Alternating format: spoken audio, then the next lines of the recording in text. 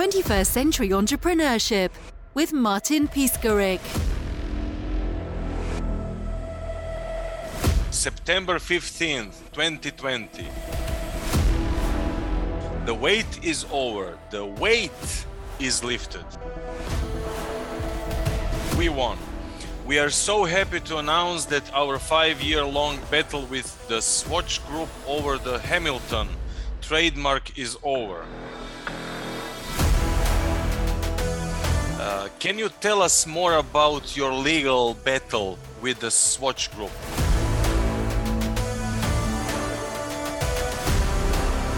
Yeah, I'd love to. So it turned into a 6-year battle, actually, because after I put out that statement, the Swatch Group appealed. We went to the Court of Appeals, and it took another 12 months. And we won again, and they decided to not pursue all the way to the U.S. Supreme Court, which would have been the final step.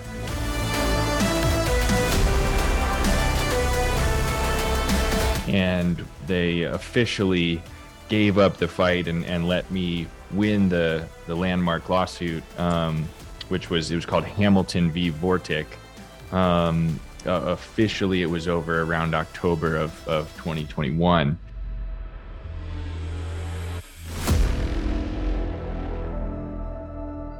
And yeah, I mean, so long story short, we take antique American pocket watches and turn them into one-of-a-kind wristwatches. So, and my company's called Vortic, like Vortex and TikTok, a beautiful clash of old and new. Everything inside the watch is 100 years old. The face of the watch, the hands, and the movement, all the gears and springs that tell time. Everything outside the watch is what we manufacture here in Colorado. And we say that in so many ways on our website and in our social media and in our marketing. But in some ways, people are a little confused. What we do is different than normal watch companies. And one of the major ways that we're different is we're using the original face, or what we call the dial of the watch. And so my watch is a great example, which we call this watch Exhibit A, because I handed this watch that I'm wearing today to the federal judge in New York. And this watch is a great example because it says Hamilton on the face, right on the face. It doesn't say Vortic. We didn't make the face of this watch. Hamilton Watch Company did about 97 years ago in Lancaster, Pennsylvania. And that's what we do. We're preserving American history one watch at a time. It's all original in there. But from a trademark standpoint, it says someone else's brand on the front of the watch that I'm making. And so Hamilton Watch Company, the trademark at least, is owned by the Swatch Group, which is the world's largest watch company. All things that I didn't know when I was just a kid in college trying to figure out how to start a watch company with my friend Tyler. And they sued us, the Swatch Group, through their subsidiary Hamilton. They sued my company, Vortic, for trademark infringement and counterfeiting. We started the conversation in 2015, and the official lawsuit hit in mid-2017. And we went back and forth for years and years. Finally, we're able to financially survive and take them to court. And we proved that what we do is okay, that we are innocent, that we haven't done anything wrong. We upcycle, we recycle, we refurbish. We are not counterfeiting in any way. And we are using antique pocket watches and turning them into wristwatches. And that's it. So the judge said, all the judges said, it was okay. And here we are, still fighting, still making watches. Everything's great. But that's the long and the short of it. I wish it didn't take 6 years. I wish it didn't cost hundreds of thousands of dollars. But now Vortic Watch Company gets to just make watches. How did you survive as a persona? In order to survive a huge lawsuit like this personally,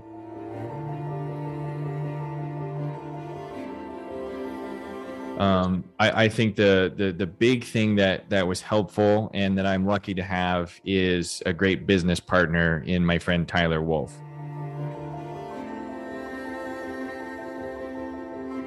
He and I started Vortic Watch Company years ago, and when we got sued for the first time, he and I sat down and we decided to basically divide the work of the company, and in order to protect ourselves mentally and not have multiple jobs.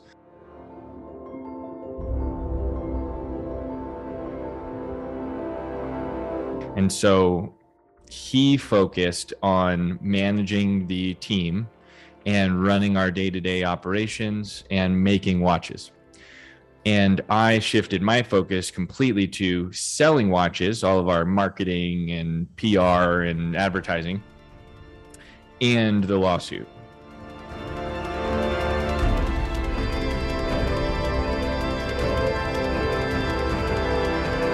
And so I personally took on this lawsuit and basically only told him the things that he needed to know.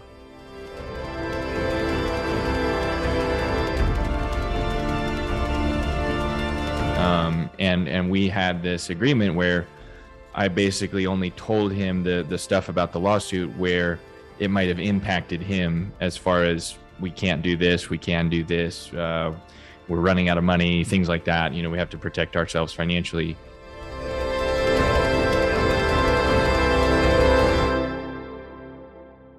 And he didn't have to know all the details of the lawsuit, just like I didn't need to know all the day-to-day operational details of what parts we had in stock and which watches we were making this week versus next week. And so I will say that was the number one thing that kept me and him sane and happy throughout that arduous process, because we could share in the weight of that burden. And we had each other. I was never alone. So that's, I would say, really the number one thing is my support structure, being my business partner first, my life partner second. I have a beautiful girlfriend, Lindsay, 2 little kids now. My first son was born right about the time we got sued the first time, and my second son was born almost a day after I got back from New York from a settlement case, and we were about halfway through the trial there. And my second son was born, Wesley. He was born when my first attorney and my first law firm gave up and told me I should give up.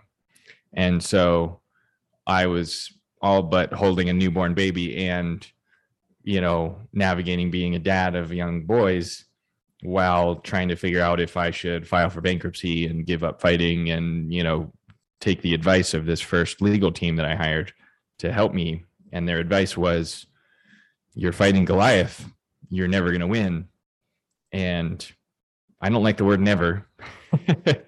And I want to be a good father figure. I want to be a good dad. I want to be a good entrepreneur.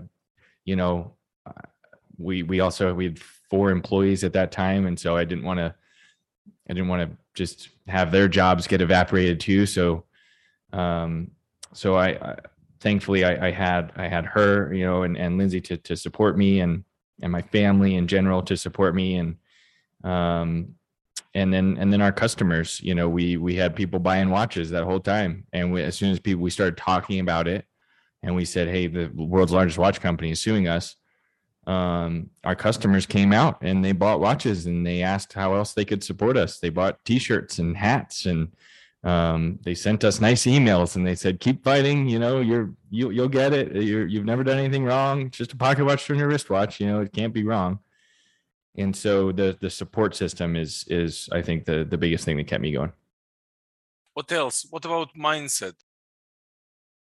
I was raised in a very positive entrepreneurial environment. My great grandfather started the farm where I grew up in 1941, and I inherited that farm. And my grandfather and my dad and my mom They taught me hard work and entrepreneurialism, from a very early age.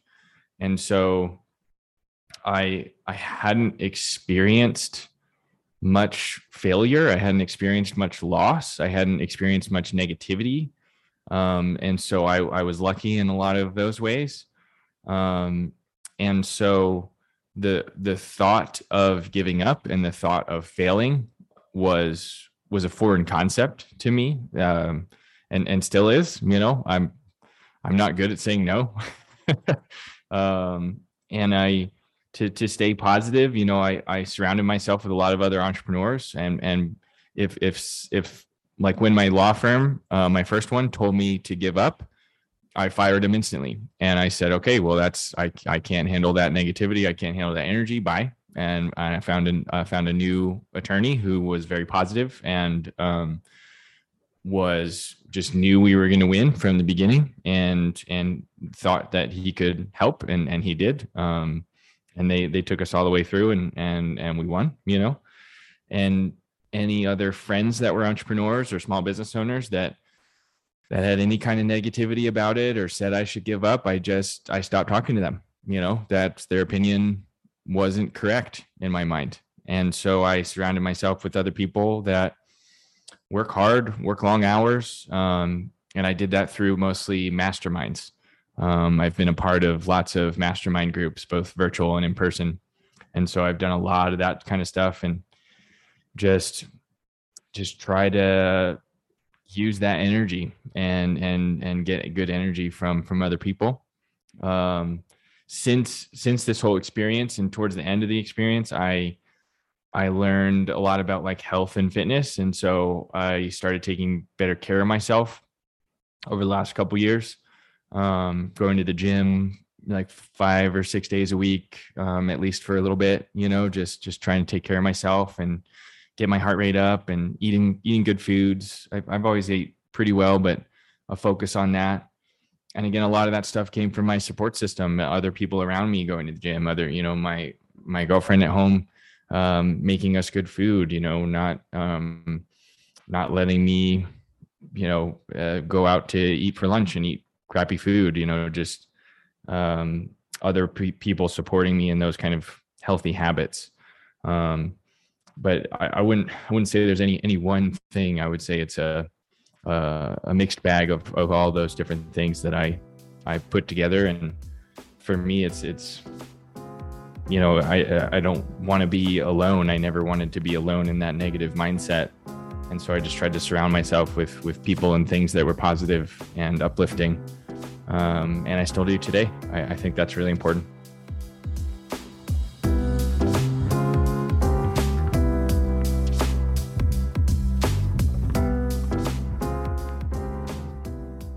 Key ways Vortic Watch is different from its competitors?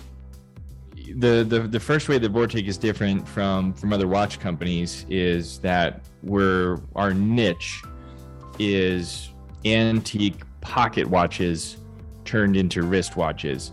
Our industry calls it the pocket watch conversion. So we're converting a pocket watch into a wristwatch.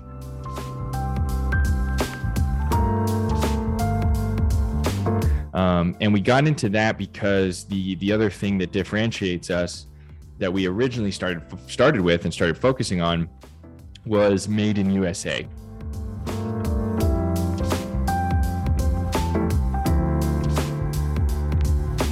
So we wanted to make a watch that was 100% made in America, or at least see if it was possible. That's what we set out to do. And that was rare, and still is. I mean, most watches are made in Switzerland, China, or Japan today. But when we started and we had the idea in like 2011 to 2013, we were just getting started, there was really one or two other companies trying to make watches in the US. And they made like one or two parts, or they assembled the watch here. And that's why our tagline says, America wasn't assembled, it was built.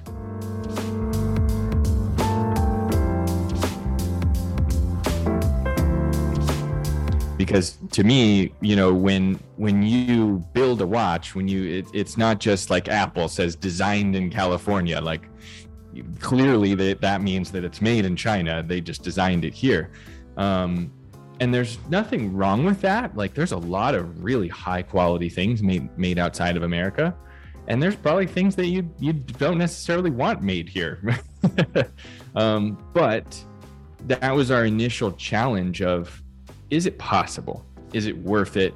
Will customers pay a little more to have it made in USA? And so that is our differentiator from the beginning. And now we make almost all of the parts here in Colorado, not just America, but like literally in this building. The watch world calls it in-house. We make almost all of our components in-house. And we're saving these old pocket watches because when we were doing the research to find out if anyone made movements, like all the gears and springs that tell time in a watch, when we were doing that research to see if anyone made movements in America, we struck out. There was nobody making them here, but we stumbled on the history of the great American watch companies. And these companies like Elgin and Waltham and Illinois and Hamilton, they made hundreds of millions of pocket watches here 100 years ago. And so if we took those old pocket watches, turned them into wristwatches, not only is that really cool from a marketing standpoint, it's a preserving American history and we can tell the stories of these old watch companies, but it's also American made. They were made here 100 years ago. So that's amazing. And so those are our big differentiators, is like literally what we do in the pocket watch conversion and then how we do it in American made. But I would say the third and final is our American entrepreneurial spirit. A lot of people call it the American dream.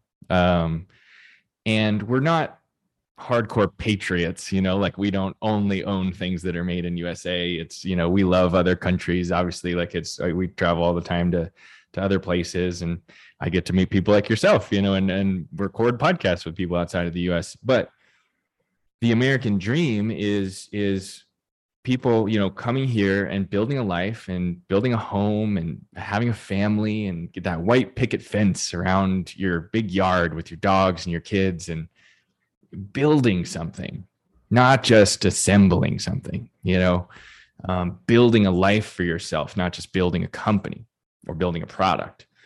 And for that reason and that differentiator, we have, I think it's almost 70% of our customers are entrepreneurs and small business owners, because they see myself and Tyler as them. We're trying to do the same thing. We're just happen to make watches, but our customers are building, heating and cooling companies and, running a mom and pop retail store in Indiana and running a restaurant down the street. And, they're also after the same thing that we're after. It's that American dream. And so by buying a Vortic watch, they feel like they're supporting ours and just following along in that dream as a collective.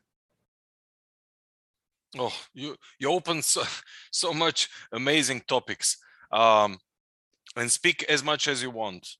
Business model. The first question a lot of people ask is, where do we get the pocket watches, right? These pocket watches were made 100 years ago by one of these old watch companies like Elgin, just outside of Chicago. But how do we get them? So that's really the first step in our business model is buying those pocket watches. So every day somewhere in America, a pawn shop goes out of business. It's normal. It happens, right? Pawn shop, there's that probably 10,000 pocket watch or 10,000 pawn shops. All of those pawn shops are scrapping pocket watches for the gold or silver of the case, the outside, right? That's some of those are solid gold. And anytime that gold and silver prices are high, those pawn shops and other shops and companies like that are scrapping and melting down the gold. And the inside, what we call the dial, the hands, and the movement, which is what we need to make our watches, the inside of those pocket watches are trash to those people.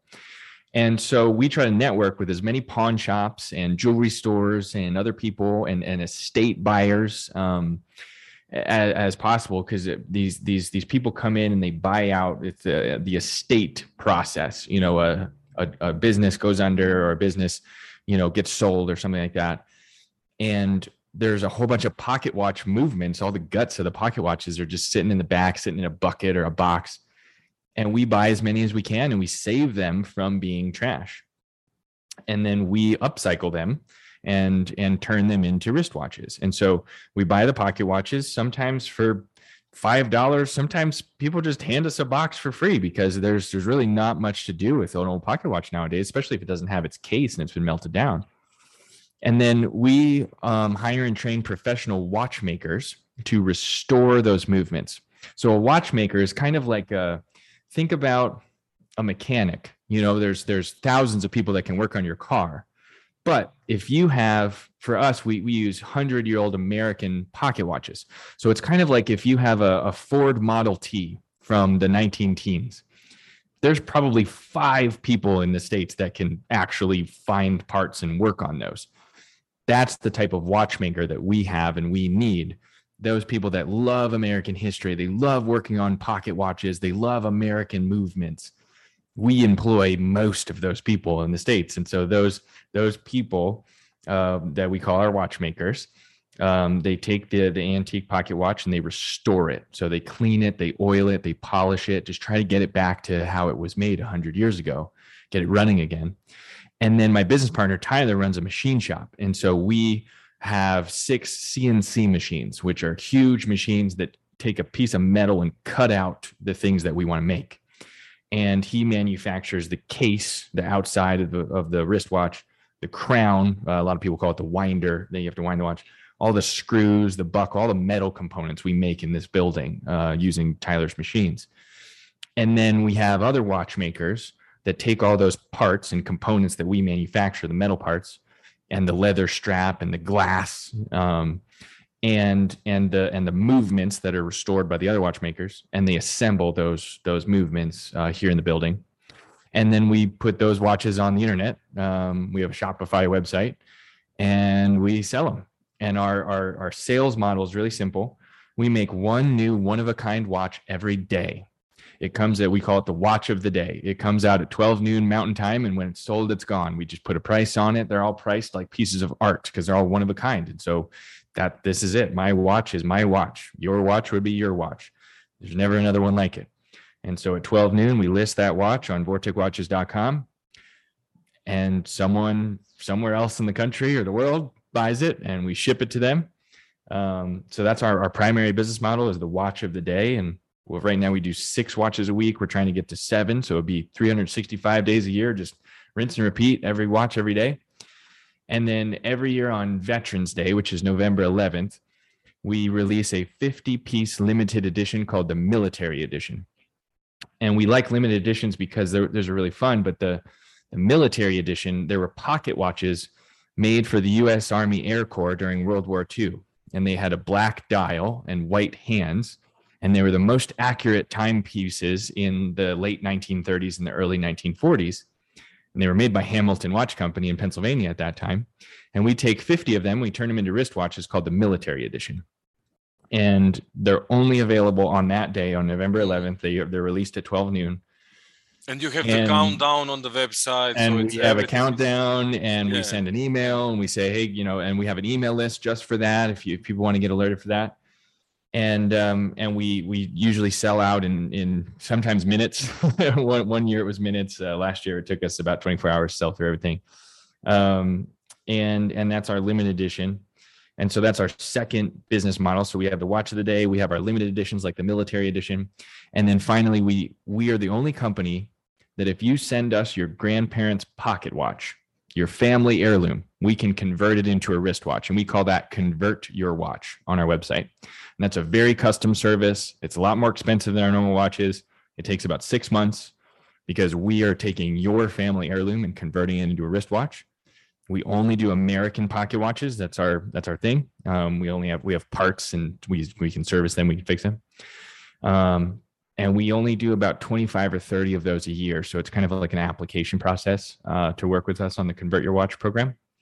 But that's the third and final side of our business. And those projects are so much fun. And we get to learn all about somebody's family history and how their grandfather or their grandmother, might have used that pocket watch in the 1915 range. And that's our third, I guess, revenue stream, if you want to look at it like that. And that's Vortic Watch Company.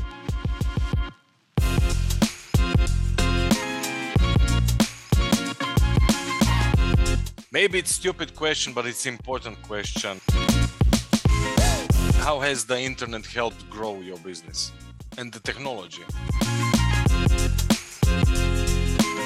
I mean, there's so many technologies that help us every day. I mean, in manufacturing, we use 3D printing a lot. We were the first company to 3D print a metal watch. So we 3D printed, or EOS?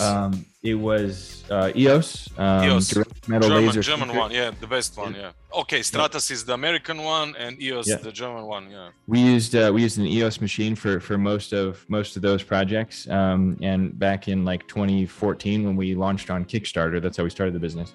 We 3D printed all of the cases.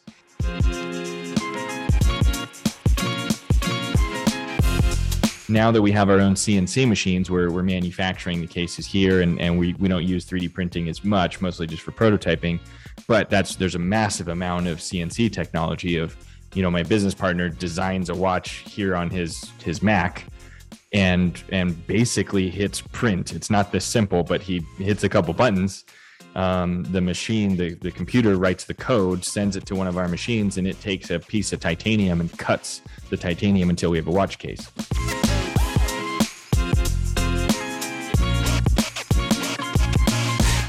That technology is growing and getting better every day, and makes it possible to do what we do. And so that's the manufacturing side, tons of technology and things like that there. And then on the software and the virtual side, our website's built on Shopify, which is a fantastic platform for all different, e-commerce. And we use all forms. We've tried every form of advertising. But the form of advertising that we use the most and that I know works is email marketing. And so we use a piece of software and technology called Campaign Monitor. And I wrote an automated set of emails. So if you go to our website, vorticwatches.com, and you sign up for our email list, you will get 23 emails every 5 to 7 days, all automatically. I wrote those emails about 2 years ago, but they get sent to you automatically. It seems like I wrote them specifically for you, and we did that on purpose. And we worked with a professional copywriter to, make sure that it all looks good and sounds good. And you'll get a set of automated emails from RT at Vortic Watch Company, and they'll be in first person. And it's like, hi, thanks for following us. Thanks for your interest in Vortic Watch Company. Here's what we do. Here's how we do it. Here's why we do it. We use stories to tell about our customers. We weave in pictures of all of our favorite watches that we've made over the last few years. And then there's, subtle sales tactics in there. There's buttons that take you back to the website from those emails, and hopefully buy something after you read one of those, 20 some emails that I wrote. But all of that happens automatically without us lifting a finger. It's all stuff that was built, years ago. And so, so I go on podcasts like this. I run Facebook ads, and we do PR and try to get people to tell our story. And then, you go to vorticwatches.com, you sign up for the email list, and hopefully buy a watch. And the influencers. Yeah. So we've tried like all forms of influencer marketing. The one that works for us because of our business model and our low quantity but high quality. So we don't make enough watches to, like, I can't send watches as gifts to influencers and ask them to promote us like a lot of companies do, because if I only make 400 watches a year, I can't give them away. We have to sell them all.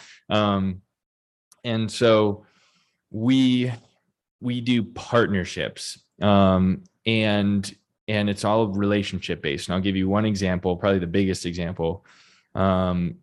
I, through a bunch of different networking in different events that I went to, I met a gentleman named Anthony, and he runs a company called MC Squares. And I met him through Rocky's Venture Club, which is an angel investment company. We have investors in our company.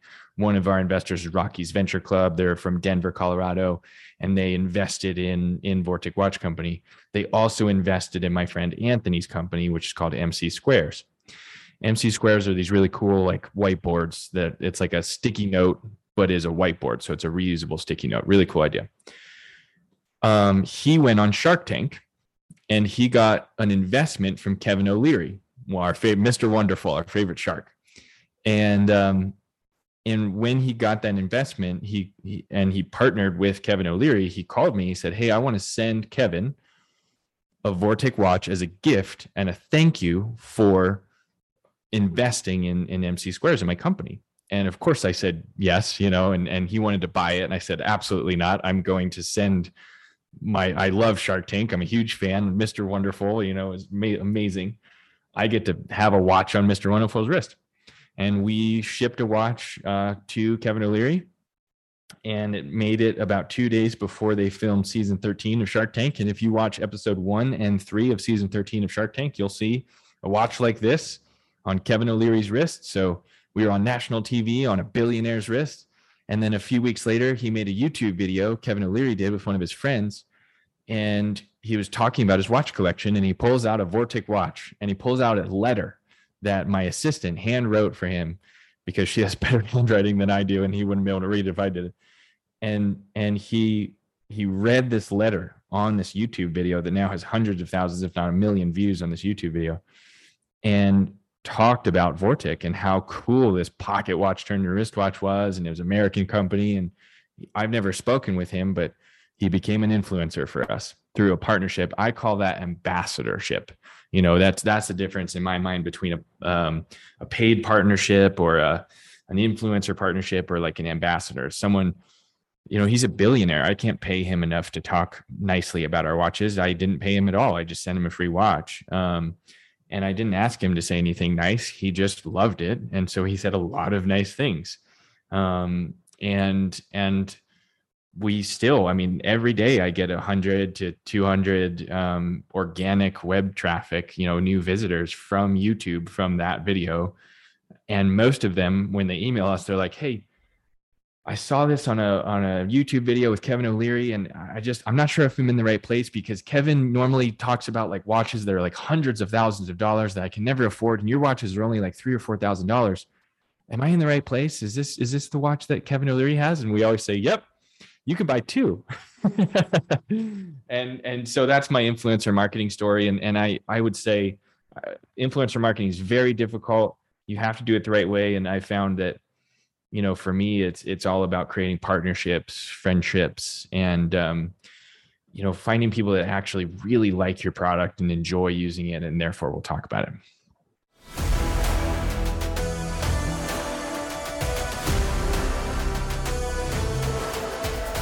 You in 5 years, your company in 5 years.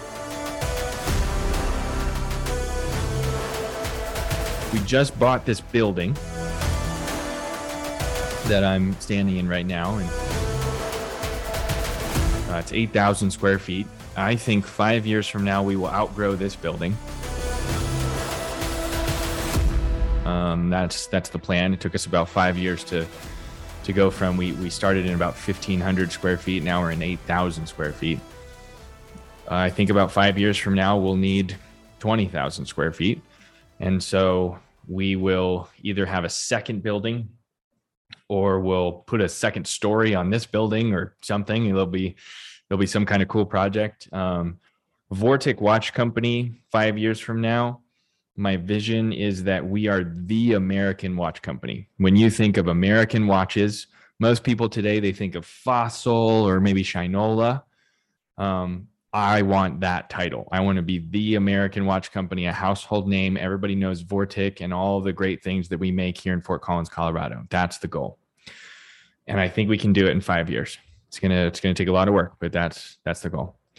And for me personally, I get to run that watch company.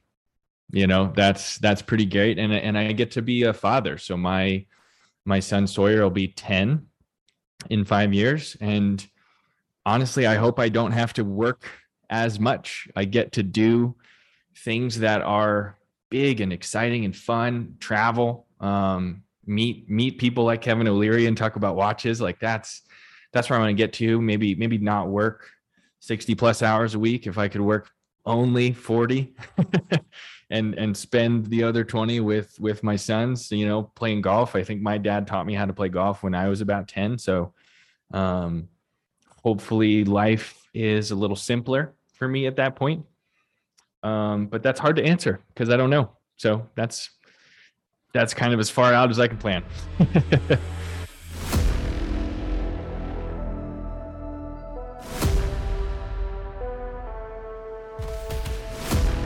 If you want to learn more about Vortic Watch Company, it's just vorticwatches.com. That's V as in Victor, ORTIC watches, ES.com. So VORTICWATCHES.com. And if you want to connect with me, my email address is really simple. It's just RT, like Robert Thomas, at vorticwatches.com, or RT Custer on Instagram or LinkedIn. Send me a message. I'd love to chat. 21st Century Entrepreneurship with Martin Piskarik.